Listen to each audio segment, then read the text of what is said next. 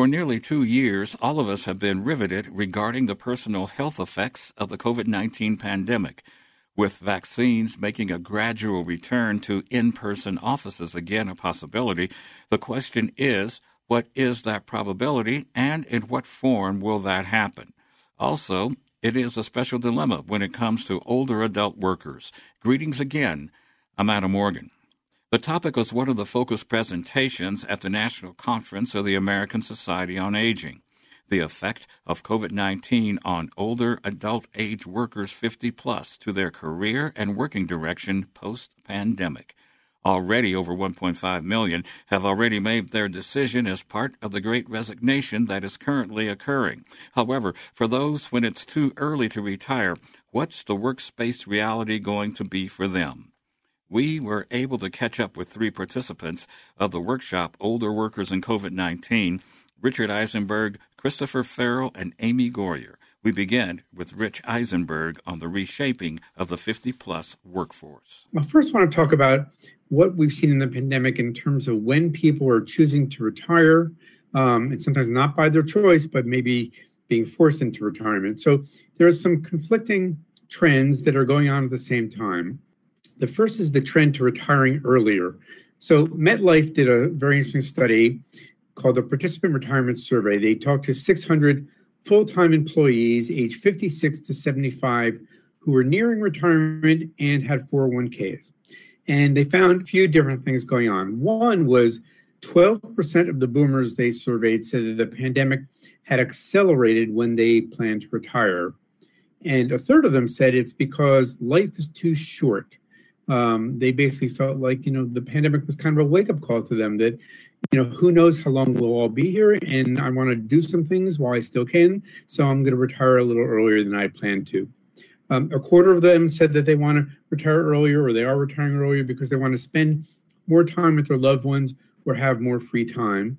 And I would say, I think this it goes without saying, but those are people who, by and large, can afford to retire early, which is not true for many people.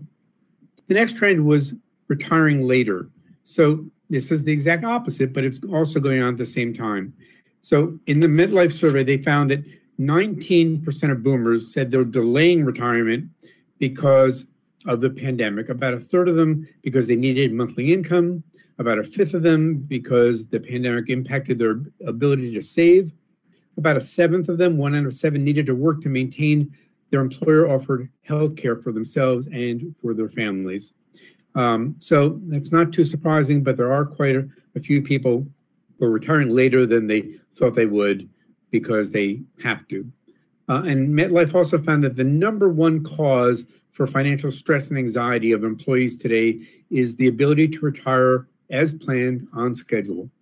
I also saw Art Bilger, who some of you may know with Working Nation, wrote a piece, was actually on Next Avenue, in which he said the pandemic is creating more challenges than opportunities for older workers, particularly low-income workers. And so I've told you a little bit about people retiring earlier than they planned, and I've told you about people retiring later than they planned.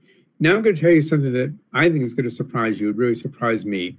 This was a study by Hearts and Wallets. They're a great research firm about finances. What they found was that there is a big group of people, 11.5 million households under 55, who say that they aspire to retire by 55. And frankly, I'm surprised because I guess what I would have thought that the pandemic would have basically not let anybody think that they could aspire to retire by 55. But in fact, many people say that they do. Of course, they don't know if they'll be able to. Nobody knows if what it's going to be like when they get to the point where they want to retire, but that's what they hope to do.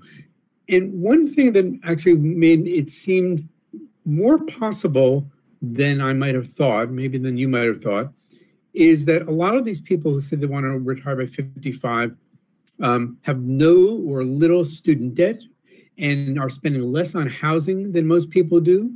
So they seem to be putting themselves in a good position to be able to retire by 55 as long as they have enough retirement savings.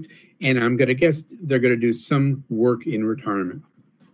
All of that said, many older workers have already retired in the pandemic.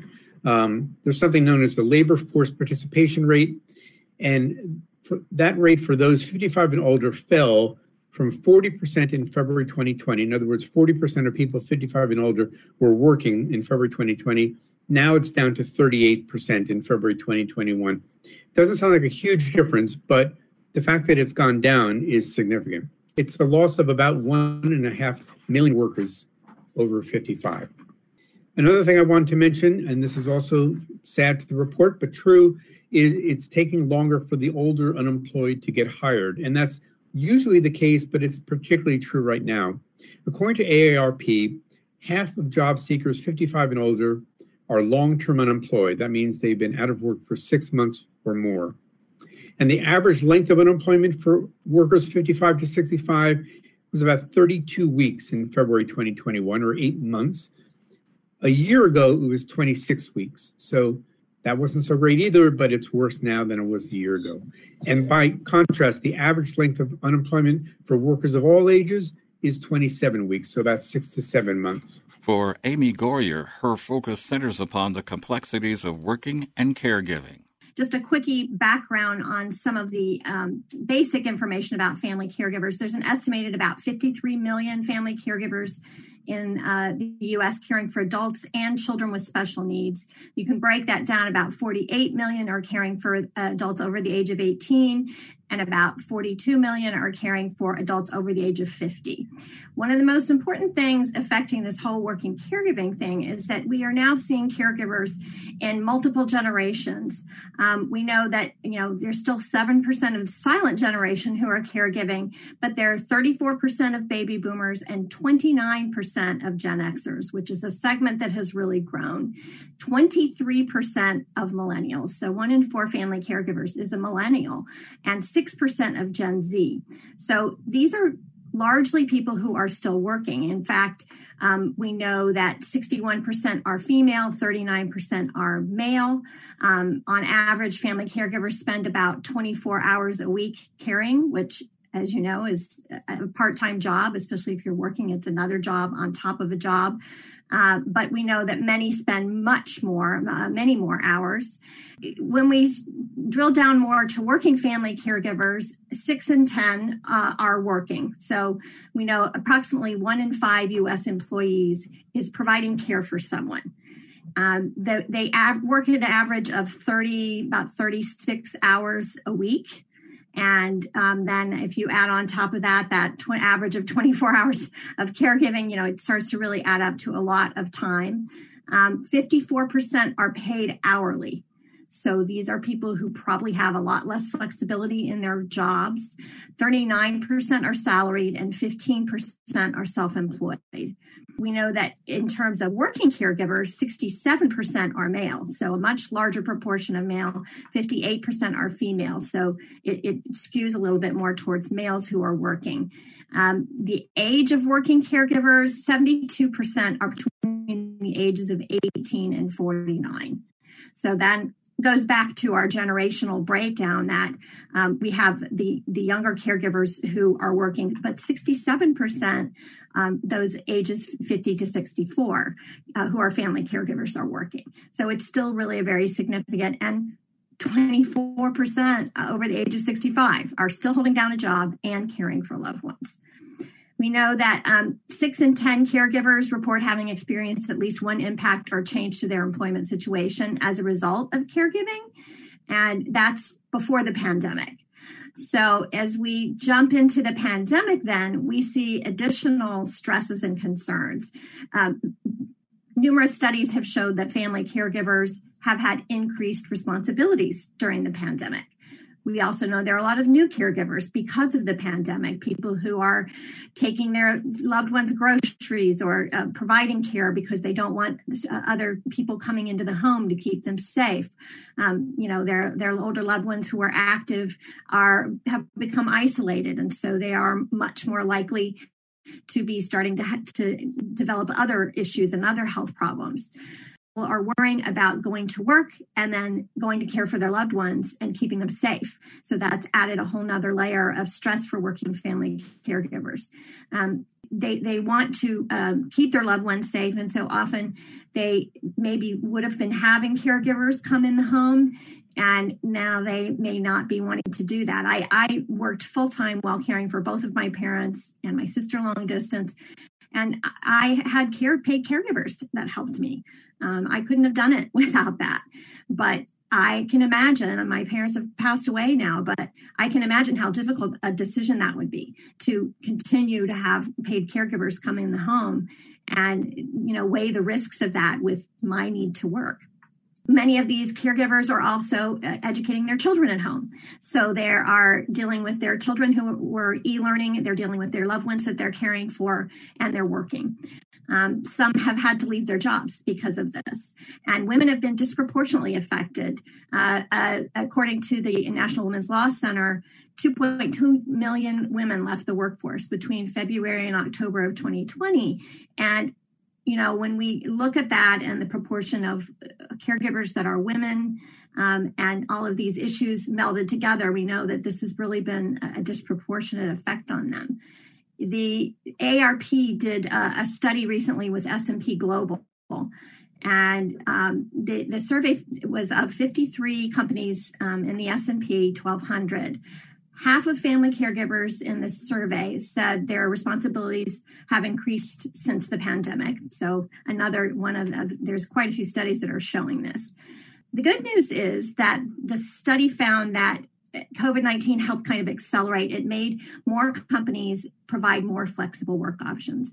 And when we talk to family caregivers pre-pandemic, that's what they want the most, is flexible work options. So in some ways, that's the good news.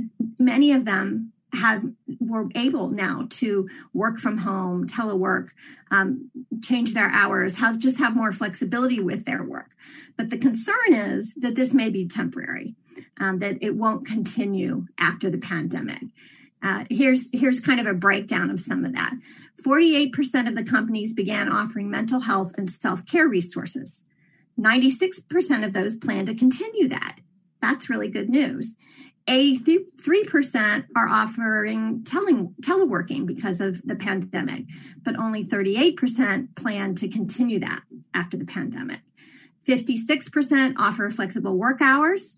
59% plan to continue it, which is better than 38%, but it's still, you'd like to see that number be higher.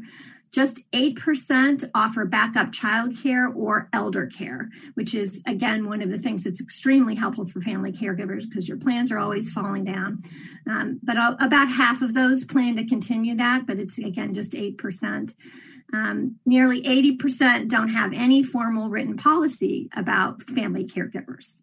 And I think that's really key because what we see is that these employers tend to put more store on parenting, and they put more of their employee benefits and supports and resources into that.